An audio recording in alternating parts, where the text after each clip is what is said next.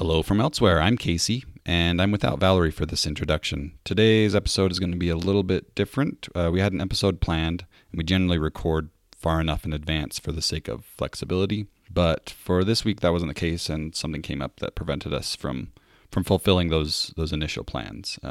Consistency is really important to us, and we wanted to post something, so we decided to upload some old audio. Some of our listeners may know that Hello from Elsewhere isn't our first podcast. In 2018, we started a podcast called Docking Bay 9 3/4, where we discussed Star Wars and Harry Potter.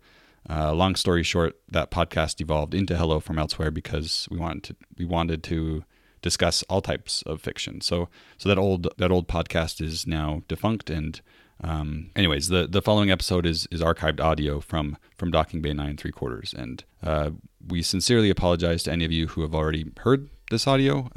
But for our newer listeners, we hope you enjoy.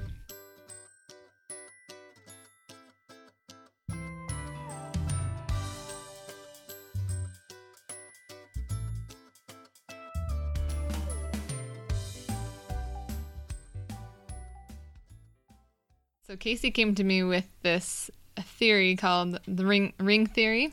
Yeah, it has a few different names, ring theory or chiastic structure, chiasmus.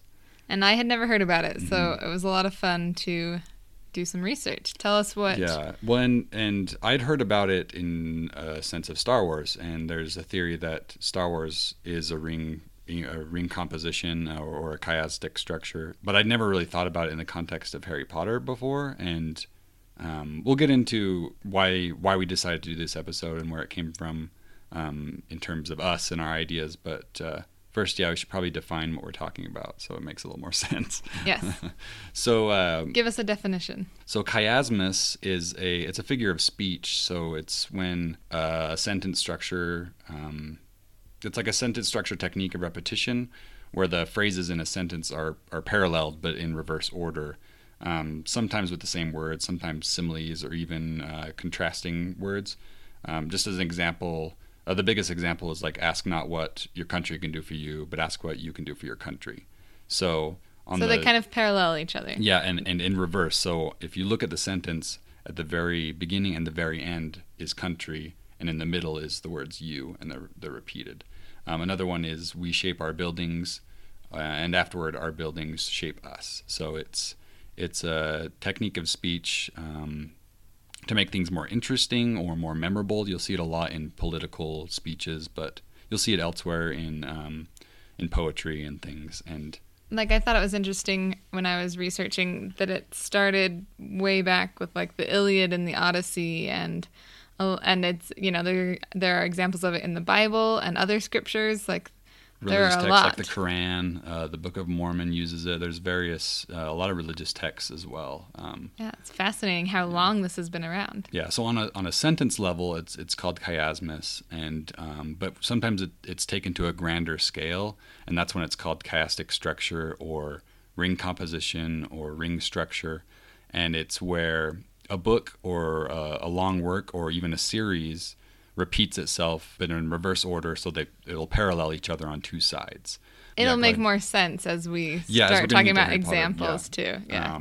And like you said, there are examples like in the older works, but in even more recent than the Iliad and the Odyssey, like Lord of the Rings has a ring composition. Some have theorized and looked into Narnia as well by C.S. Lewis. And the reason that authors will do this is to like deepen an idea or expand on an idea, to repeat the major themes so that really deep down what the theme of a work is. That's a reason they might do this.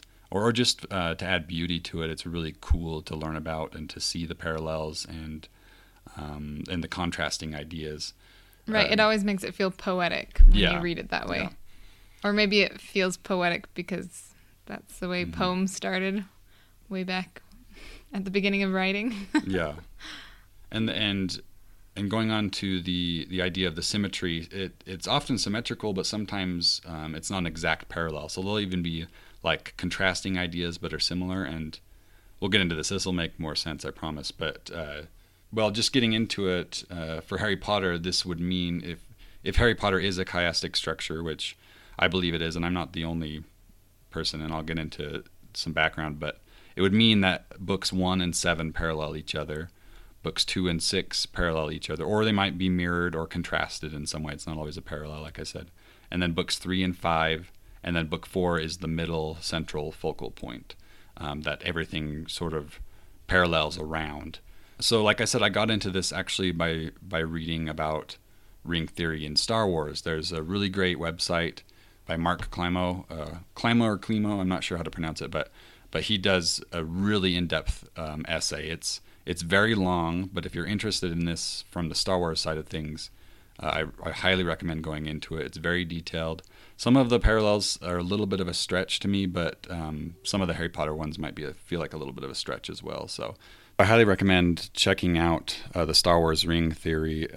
It will deepen your appreciation for the prequels, I think. It did for me.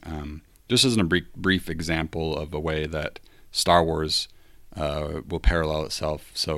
And obviously this theory came out before the Disney acquisition, and it's mostly just focusing on the Lucas works of specifically of George Lucas. And so Phantom Menace would parallel Return of the Jedi, Attack of the Clones with Empire Strikes Back, and A New Hope with Revenge of the Sith. But like I said, we really wanted to focus on Harry Potter for this episode. And this was an instance where, so for my master's thesis, I'm working on Harry Potter, and I'm working on book 2 specifically right now. But just for fun in my personal reading, I've also been reading book 6. And I started to notice these really strange and awesome and kind of obvious when you think about it, parallels and contrasting ideas and themes between books 2 and 6. And the more I thought about it, I was like, well, yeah, and 1 and 7 kind of do, and 3 and 5. And I started to think about the many years ago that I read the chiastic structure related to Star Wars, and I just thought, this is awesome. And but then I had the thought was, I'm sure I'm not the first person to have this idea, just because there's always somebody else. Especially in Harry Potter. People really go deep into Harry Potter and come up with cool ideas and theories. And so at first I was like, I just came across something awesome. And I was like, I bet I'm not the only one.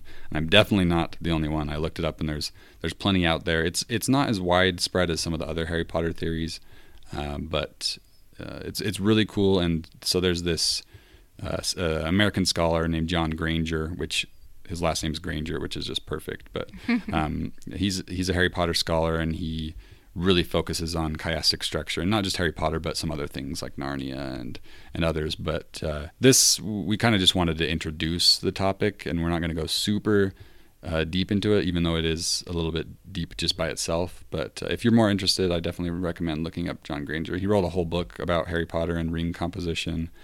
He has some podcasts, episodes that he's been on elsewhere on the internet that you can find. And there's a writer named Mary Douglas. She wrote Thinking in Circles, an essay on ring composition, and she delineates like the rules of ring structure and what it really is. So I won't go through all of them super in depth, but just briefly, it has to have, the series or the book has to have a prologue. She says it tells of a dilemma that has to be faced, a command to be obeyed, or a doubt to be allayed. Above all, it is laid out so as to anticipate the mid-turn and the ending that will eventually respond to it. So that's the first rule, is the prologue. That sort of sets up the dilemma. So you would say that the whole book 1 is the prologue? What's your... Sometimes it could be. Some could say that book 1 is, but at the very least, there are prologues in Sorcerer's Stone. We start with the Dursleys. Harry's not around yet. And then we have Albus and Minerva, and Harry's not around yet. And that's really setting up Voldemort as a central point of his defeat, so-called. We learn that he's not really defeated, but it sets up Voldemort's journey in a lot of ways, even before we learn of Harry's journey. So another rule is that the story is split into 2 halves around a clearly marked midpoint. So in this one, books 1, 2, and 3, and 5, 6, and 7 would be those 2 halves, and then 4 is the midpoint. Right, and I like that idea because when you think about book 4, the climax of the book is when Voldemort returns. Yeah. And obviously that's a hinge for the rest of the series. The first 3 books and the first half of the 4th book, most of the 4th book, those have all been leading up to this point where Voldemort returns. And then the rest of the series is this attempt to figure out Lord Voldemort and how to defeat him. Yeah, for sure. So it's definitely a clear hinge in the middle there. Yeah. So after that midpoint, the story or themes or ideas reverse in comparison to the first half of the series. And then the end must connect to the beginning, and we'll see that. And also there's the idea that there's often rings within rings. So in Harry Potter, that would look like each book itself would have chiastic structure, so the beginning and the end. Like how with every one of Harry Potter's books, they start at the Dursleys and they usually end with the Dursleys. Right, yeah, exactly. Yeah, so that's an example of rings within rings. And I won't go too much into it because we've mostly just been looking at broadly the series. But yeah, let's go into books 1 and 7. And we'll just go through the different pairs, the different dyads of these books and talk about the parallels or the contrasting ideas or the themes. And you and I, Valerie, have talked about this, how well organized this series seems to be. Absolutely. She had it so planned out, which is why when you brought up this idea of chiastic structure and ring theory, I was wondering, do you think do you think J.K. Rowling had come up... That's a weird Freudian slip. I know, that was a weird one. Do you think that she had planned it out to be in ring theory? With how many, like just the sheer amount, I mean, we have 3 pages here of just the parallels that some of them I've thought of or you've thought of, and then some others from around the internet, but this is not an exhaustive list. And I just think when you see all these, I don't see how it couldn't be planned this way. Well, and we I don't know think it's she was a coincidence. planner. Yeah. She was, very thorough. She has backgrounds on characters that you never even hear their name more than once in the books. It's fantastically in depth, which is what I love so much about Harry Potter. Yeah, especially with foreshadowing of objects and their importance. So one that we've always talked about is the snitch, how the snitch turns up in the first book, the one that Harry catches in his mouth. And then not until the very end, the 7th, that little snitch comes back into play. As I was reading books 2 and 6 sort of simultaneously, and I was thinking about these connections, that's where I really started, was looking at the objects and how they come into play in a parallel way. For books 1 and 7, that looks like the snitch, where that snitch is never mentioned at all elsewhere. It's only books 1 and 7. That specific snitch, I mean, not a snitch in general, but... Right, and it comes to play a big role. Yeah. Both in Harry's first game, where he wins his first ever Quidditch match, and at the end of his life. Or, well, what he thought would be the end of his life. The reason I wanted to start with the snitch is just this idea of I open at the close. I just think that phrase is very emblematic of ring composition in general. Like, everything is full circle. Yeah, I like that. And like I mentioned, there's a prologue. So there's a prologue in 1 where Voldemort is the dilemma that's supposed to be faced, as the rule states. And it sets up his return in 4, because in book 1 we learn all about how some people think he's dead, but we learn pretty quickly, as Hagrid says, that he doesn't think that he could be dead, that he's some sort of vague spirit out there, and we learn that he's trying to come back just in the very beginning in book 1 with the Sorcerer's Stone and trying to get some sort of immortality and all the stuff with the unicorn blood. So it's all set up right from the beginning of Voldemort's journey, which comes to a head in book 4, as we talked about, which is the very middle, and then at the very end in book 7. You mentioned that the objects are one of the things that you can see clearly, but there's also lots of themes that carry throughout and that mirror each other. So like when you think about the theme of life and death, which is huge throughout all of Harry Potter, it plays a huge role in Harry's life because of his own parents' death and at that same point, Voldemort's death and how that shapes him and his childhood.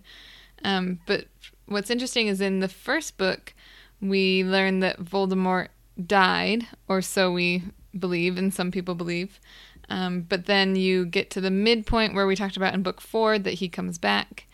And then at the very end in the 7th book is his final death. So you get that mirrored. Yeah, and I'd say life and death are the biggest themes in 1 and 7, at least compared to the other books. Life and death is obviously a theme throughout the entire series, but I think they're the most poignant in these books 1, 4, and 7. And then also, you brought up Voldemort and Harry, and they're so intertwined, their stories, and the themes are intertwined with them. They have very similar upbringings, but they just make different choices. I think it's also important to note the theme of sacrifice and Lily's sacrifice. In book 1, Harry, well, even before book 1, but we learn about it in book 1, Harry is a baby and he has no choice in what's happening, right? He is just there, and Lily chooses for Harry to save his life, and he has life chosen for him, basically. This is contrasted with book 4, where Harry's in the graveyard and he's forced to face Voldemort. Like, he doesn't have any choice. And at the point where he finally does have a choice, he runs. So he chooses life again. But this is very complete. You're talking about in the graveyard still, Yeah, in the graveyard.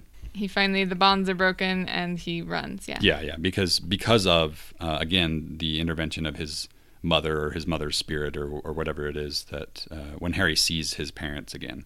And this is paralleled again in book 7 at the very end. But at this point, Harry doesn't choose life, but he does have a choice, and he chooses death.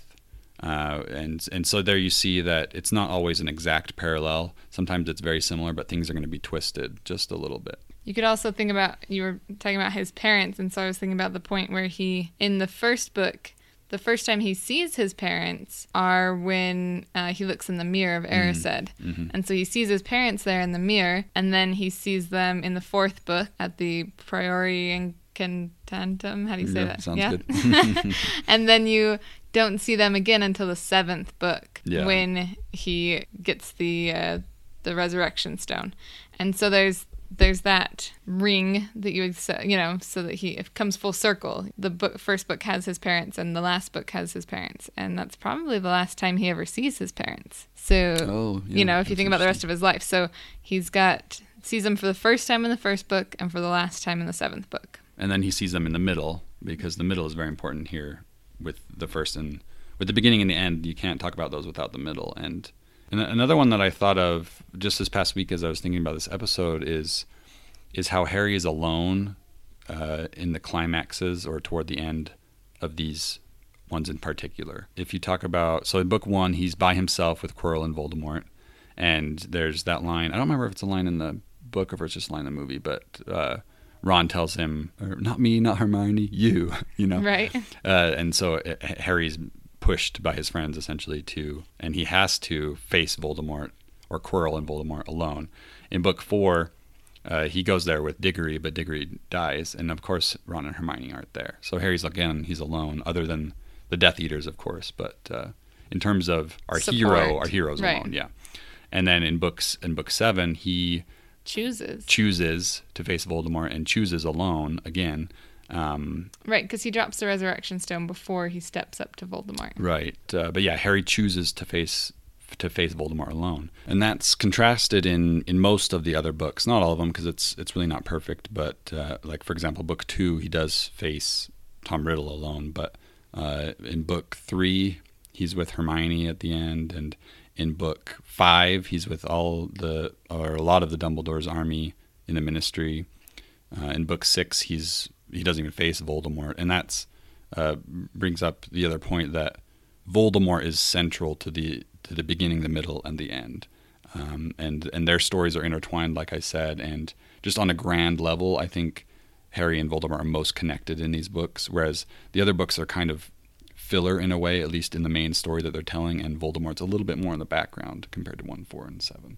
And then, so those are like the big themes in 1, 4, and 7, the big connections. But there's also lots of little fun little details in these books that parallel each other or connect.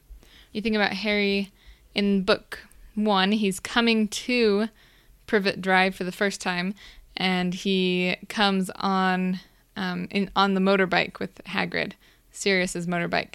And so it's interesting that then in book 7, he leaves Privet Drive for the last time on that same motorbike with Hagrid. And relatedly, also, Hagrid carries Harry in both of those books. So he carries Harry as a baby, and then after Harry is supposedly dead, Hagrid is carrying him again. Oh, interesting. Cool. There are also parallels, like when in the first book Harry is an orphan, which is how he ends up living with relatives. And then in the last book, we get another couple that dies facing Voldemort, and they leave their son an orphan in Remus and Tonks. And so their son, Teddy, he becomes an orphan just like Harry. Yeah, and relatedly, also, Harry begins in book 1 as a new student, and he's unsure about things, and he's worried about going into Slytherin. And that parallels the epilogue with his son, Albus Severus, as a new student, worried about being in Slytherin. But the difference is Harry's learned something by then, and he knows that not all Slytherins are bad. But that's a reason that the epilogue is so important to the ring composition, because it has to mirror book 1. There's also the importance of wands and their connections. We see that with Ollivander only being in books 1, 4, and 7. So we see him when he gives Harry his wand, and then in book 4... he's at the weighing of the wands for the Triwizard tournament, yeah. And then in book 7, we see him again in the Malfoy dungeon. And yeah, those books are really important in terms of the wand lore, and also the connections between Harry and Voldemort, and that's seen through the wands with the literal same phoenix feather in their wands, and then their spells connect in book 4, and Harry and Voldemort connect again in book 7. So yeah, wands and their importance is at a grander scale in these books compared to the others. Another object that we see that's mirrored in books 1 and 7 is the Deluminator, because we see Dumbledore with it in the prologue of book 1, and then we see Ron with it in book 7. And that's another instance where the object becomes more important by the end as well, just like the snitch. Right, because at first you're like, oh, that's just kind of a cool object. Yeah. But then in book 7 you're like, wow, that's an important object. Yeah. So let's move on to books 2 and 6 and talk about some of their mirroring or their contrasts. One of the fun ones is the Defense Against the Dark Arts teachers. Obviously, in every book we get a different teacher, but Slughorn and Lockhart are particularly connected in that their memories and the truth of memories is an important theme. Oh, I hadn't thought about that. So, yeah, so with Lockhart, he's faking all these actions that he's done just so he can write books, and he's very good at memory charms. And to contrast that, you have Slughorn, who is withholding his own memory about Horcruxes and what he told Tom Riddle. And so both of them are playing with what's true, what's not in terms of memory. Right, like how Lockhart alters people's memories and Slughorn alters the memory that is given to Dumbledore. And then also they both start clubs, which is a fun little one. So the Dueling Club with Lockhart and Slughorn's Slug Club. We don't see any other Defense Against the Dark Arts teachers do that. Or any other teachers, really. That's true. They're the only two who are self-important enough to think that people would be part of their club. That's true. They are both very self-important in kind of different ways. Slughorn's a collector of people that he can name drop, mm-hmm. and Lockhart's all about him, me. But they're kind of two sides of the same coin, I think. Definitely. We first meet Aragog in book 2 in the forest, because they're trying to figure out if he was the creature that is in the Chamber of Secrets. And so Ron and Harry go and meet him there. And then in book 6 we see Aragog again at his funeral, and Hagrid's there and Slughorn. The big connection between books 2 and 6 is the idea of Horcruxes. We have no idea what a Horcrux is before book 6, but we learn that Tom Riddle's diary in book 2 is a Horcrux, and it's the first Horcrux that the readers encounter and that Harry encounters. And that doesn't come into play at all until book 6, even though Voldemort's in book 4 and all kinds of things are happening before that point. I think it's important to note that these books parallel around Horcruxes, and they're central to the stories even.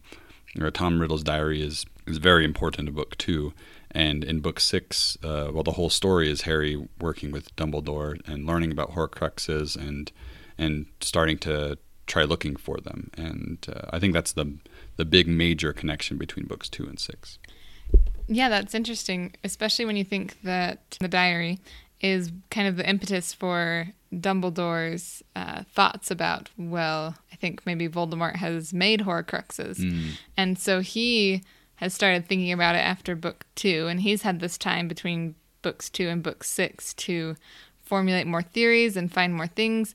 And when he picks up Harry in book 6, we see his blackened hand, which you later find out is from him tackling a Horcrux on his own. Yeah. So you kind of see his own learning process. It's behind the scenes, but you see that Dumbledore isn't infallible, but that he kind of learns as he goes, and so he's learning about the Horcruxes, and you find more out about that in books 2 and then book 6. Another connection between books 2 and 6 are the importance of the snakes to Voldemort. Like, we get to see Voldemort's connection with the snakes when we see him as Tom Riddle, and we realize that he's the one who is the heir to Salazar Slytherin, and he speaks Parseltongue, and he has the control over the basilisk.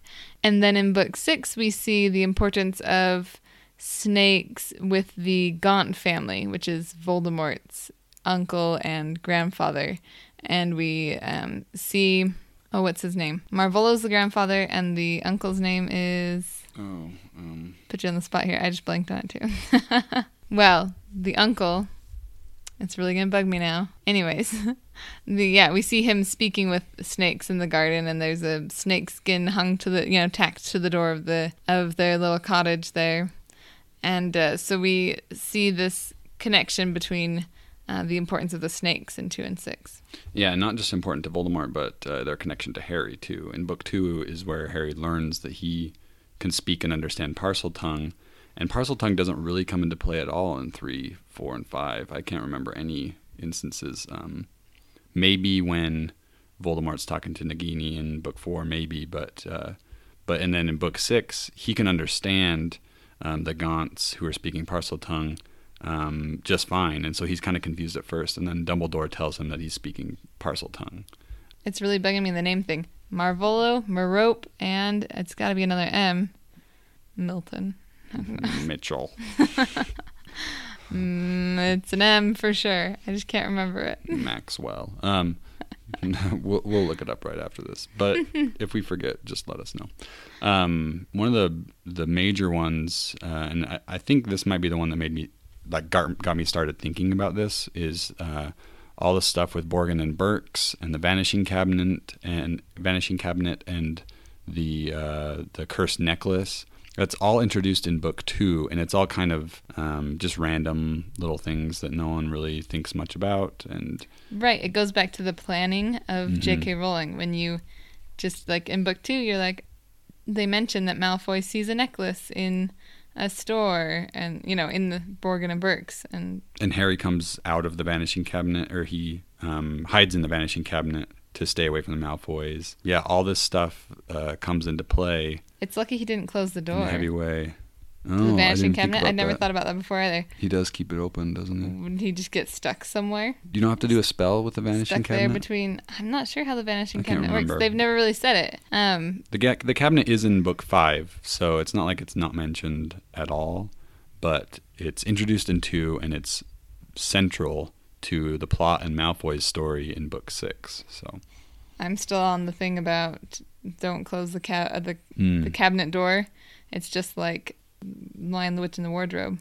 Oh, yeah. Shouldn't close the wardrobe door. A parallel between books 2 and 6 is in the danger that's faced with the students at Hogwarts. In book 2, we know that people are being attacked by the basilisk, although we don't know it's the basilisk yet. But we know that enemies to the heir beware, and so Harry especially theorizes that it's Malfoy, Draco Malfoy, who has let loose the basilisk at Hogwarts. And so we get that fear there. And then in book 6, there's some random attacks, with the necklace with Katie Bell, and then with Ron and the wine. No, the oak matured mead. That's not wine. I don't know my alcohols very well. Forgive me. So there are these, kind of random attacks on students again. And again, Harry suspects Malfoy. In the second book, he's wrong about Malfoy, but Hermione and Ron are supporting him in that decision. Whereas in the 6th book, he's right about Malfoy being the one behind these attacks, and Ron and Hermione are not so sure about it. They don't really back him up on this one. They're like, you always suspect Malfoy. And he wouldn't really be a Death Eater. Yeah, all the stuff with Malfoy is the really cool parallels, and as you brought up, like they're mirrors of themselves.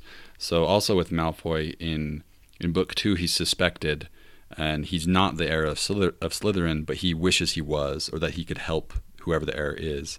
In book 6, he is doing these attacks, but he doesn't really want to. He feels forced into it with the Death Eaters and with Voldemort, and that if he fails, he's going to die. He doesn't really feel like he has a choice. So Malfoy's motivations and his actions are all mirrored as well. And you brought up the students are in danger. These are the two where there's talk of closing down Hogwarts, is in the air among the students and the staff. I was just thinking about Malfoy and then Moaning Myrtle and how we see her in book 2 in the bathroom, and we see her in book 6 in the bathroom with Malfoy, and we realize that she's been, comforting Malfoy. So that's another small instance of a connection there.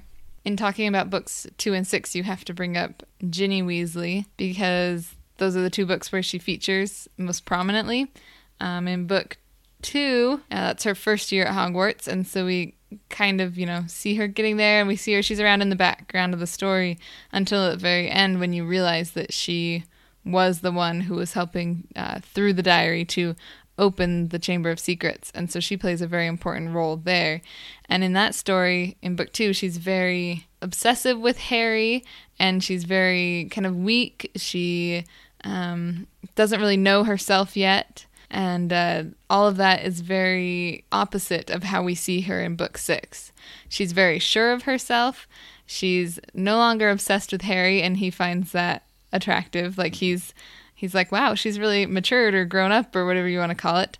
We also see instances of her power instead of her weakness, casting cool hexes, or with her being like on the Quidditch team, and so we see how strong she is there, and we just get this sense of how cool she is. And so she's definitely a different character from what she is in book 2. And although we see her in 3, 4, and 5 in small places, she's not a central character at all until the end of book 2 and the end of book 6, when she and Harry get together. Going back to a little bit to what we talked about Horcruxes, but both books 2 and 6 deal with dangerous books. We have the diary and then the advanced potions making book. And also Hermione is urging Harry to throw out the advanced potion making, and people keep, and Ginny too, and they keep mentioning Riddle's diary. So it keeps connecting back to book 2 and these books that have secrets and are mysterious and are important to the plot and to the characters. We also have at the end of books 2 and 6 where Dumbledore is gone from the school. In book 2, he's sent away from the school by the school board because of all the attacks on Hogwarts. And then in book 6, he's off fighting with, getting the locket with Harry. And then when he does make it back to Hogwarts, is just so sad when you think about, like, he's gone at this point. In book 2, he gets to return, and in book 6, he never fully returns to Hogwarts. He arrives, but he doesn't last much longer than that before Snape kills him. What's interesting, and I just barely thought of this, is the connection of the Malfoy family and Dumbledore and trying to get rid of him. How Lucius is trying to get rid of him in book 2, but doesn't succeed. Right. And it's because of Draco that essentially that Snape has to kill Dumbledore, is because of Draco. So the father couldn't do it, but in some sense the son did. Oh, right. Just that Malfoy was the one who kind of forced the hand of the school board members, because he was on the school board, to get rid of Dumbledore. And then, Draco's hand is kind of forced to get rid of Dumbledore. And so he's trying to follow through with that, but he doesn't succeed, and Snape steps in. We also have the Polyjuice Potion playing a major role, with the main trio learning about it in book 2, and then their opposites, their villainous trio, so to speak, Malfoy, Crabbe, and Goyle, are using the Polyjuice Potion throughout book 6. So those are just a few of the examples from books 2 and 6. So let's move on to books 3 and 5. What do you want to start with? Just overall, these are like the Sirius Black books. We learn about Sirius Black in book 3, and he is central to that book. He is the title character, the prisoner of Azkaban. And then in book 5, especially in the book, there's a lot of connection between Harry and Sirius, and that's obviously the book where Sirius dies. There's also learning more about the Black family, and relatedly, these are the 2 books where a Black family member escapes from Azkaban. In book 3 is where Sirius escapes. Book 5 is where Bellatrix escapes. So these are the Black books. When looking at books 3 and 5, you also note the Dementors. Fairly close to the beginning of book 3, we meet the Dementors for the first time on the train ride to Hogwarts. And we see their effect there on Harry. And there throughout all of book 3, we get the Dementors that are, around Hogwarts, and they're supposedly protecting the students, keeping them safe from Sirius Black. And then in book 5, we see them, we see a couple of Dementors again when they are no longer supposedly protecting Harry from Sirius Black. They are now attacking Harry and his cousin, Dudley, at the beginning of book 5, where they're no longer solely under the control of the Ministry. So we get that kind of mirroring of the Dementors and their role. And related to that is you see how Fudge and the Ministry is interfering at Hogwarts in both these books in particular. In book 3, they've introduced the Dementors around Hogwarts to protect the school and also to search for Sirius Black, because they know Black is going to go looking for Harry. But then in book 5, Fudge is really interfering at Hogwarts through Umbridge, and they're pushing their way into Hogwarts in a way that's way more pointed than in any of the other books. They're definitely mirrored in that way. I just had the thought, because you mentioned Umbridge, and she's in book 5. But in book 3 is where we meet Aunt Marge, right? Oh, yeah. Mm-hmm. So she's at the beginning, and I was just thinking about these 2 kind of similar characters, these women that are described as large and interfering and loud and hate Harry. And so I was just thinking about that little connection there. Yeah, that's true. That's funny. They're kind of similar characters. And, in one book, Harry gets Aunt Marge sent off, balloons her away. And in the 5th book, they get rid of Umbridge by sending her off with the centaurs. So. And related to Aunt Marge is the underage wizardry situation.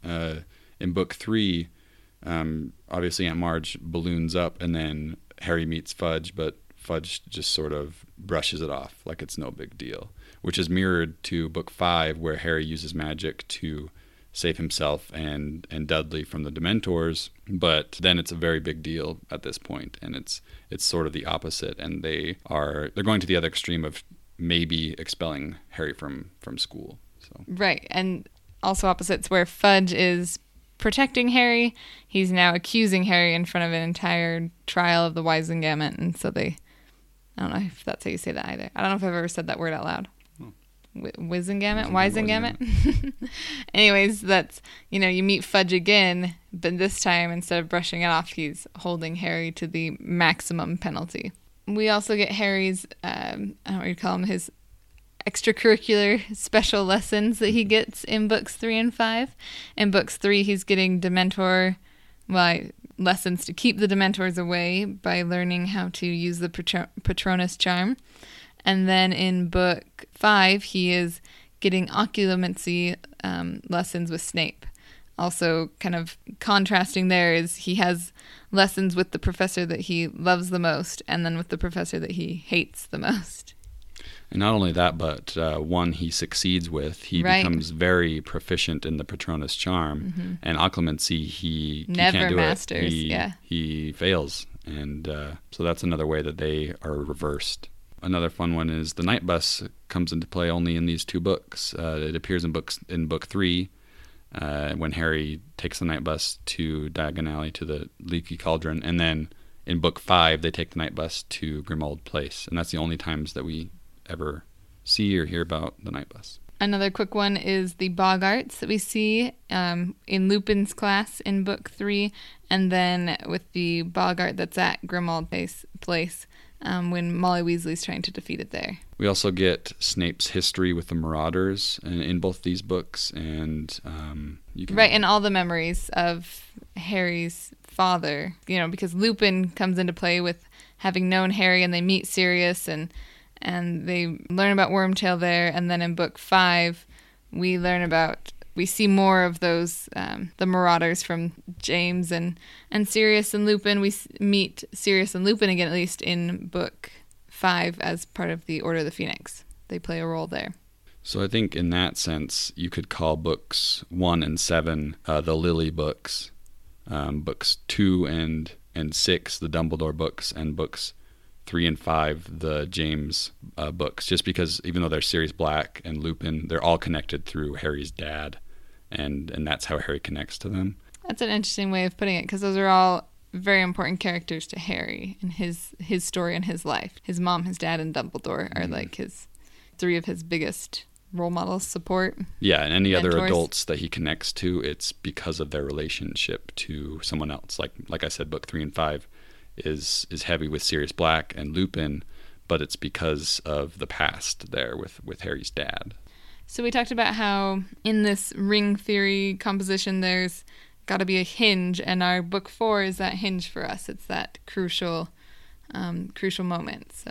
And we talked a little bit about it. Like I said, you can't really talk about the beginning and end without talking about the middle, so we won't go too much into it, but Mary Douglas, who I mentioned before, she said that the middle is the site of an impressive climax that focuses on the major crisis in the narrative. And you mentioned this at the very beginning when you first started getting into this, that the major crisis is Voldemort's return at the very end of right. book 4. And the way that I see it, and the way I see ring composition in Harry Potter, is the easiest way, other than the fun little details, on a grand scale, the best way to see it is to think about Voldemort. And we talked about it a little bit, but in books 1, 2, and 3, it's all about Voldemort trying to rise to power. And he has some ups and downs with the Sorcerer's Stone and Riddle's Diary, but eventually he gets to book 4 and he returns to his body. So he's alive now, he has a body, and then between books 4 and 7, he is actually slowly marching to his death, unwittingly, and with the destruction of more Horcruxes between 5 and 6, the rest of the Horcruxes in 7, also with all of his focus on the prophecy and how that ultimately leads to his downfall because of his singular focus on Harry when he sort of makes the prophecy come true. So I just like thinking about this through Voldemort. Absolutely. I love the idea that we see Voldemort going from being a part of a soul to gaining a body again, and then to slowly losing pieces of his soul, those Horcruxes, to becoming nothing. So he comes full circle, full ring, definitely. Full circle, and it reverses right there at the middle point, especially. Yes. Yeah. Well, this has been a very fun episode. We've enjoyed getting deeper into all the details that mirror each other or contrast from each other. Yeah, I've loved. I could talk about this all day, and hopefully we've explained it well enough, and that if you're interested, you'll seek it out further, because this really is just an introduction and a taste.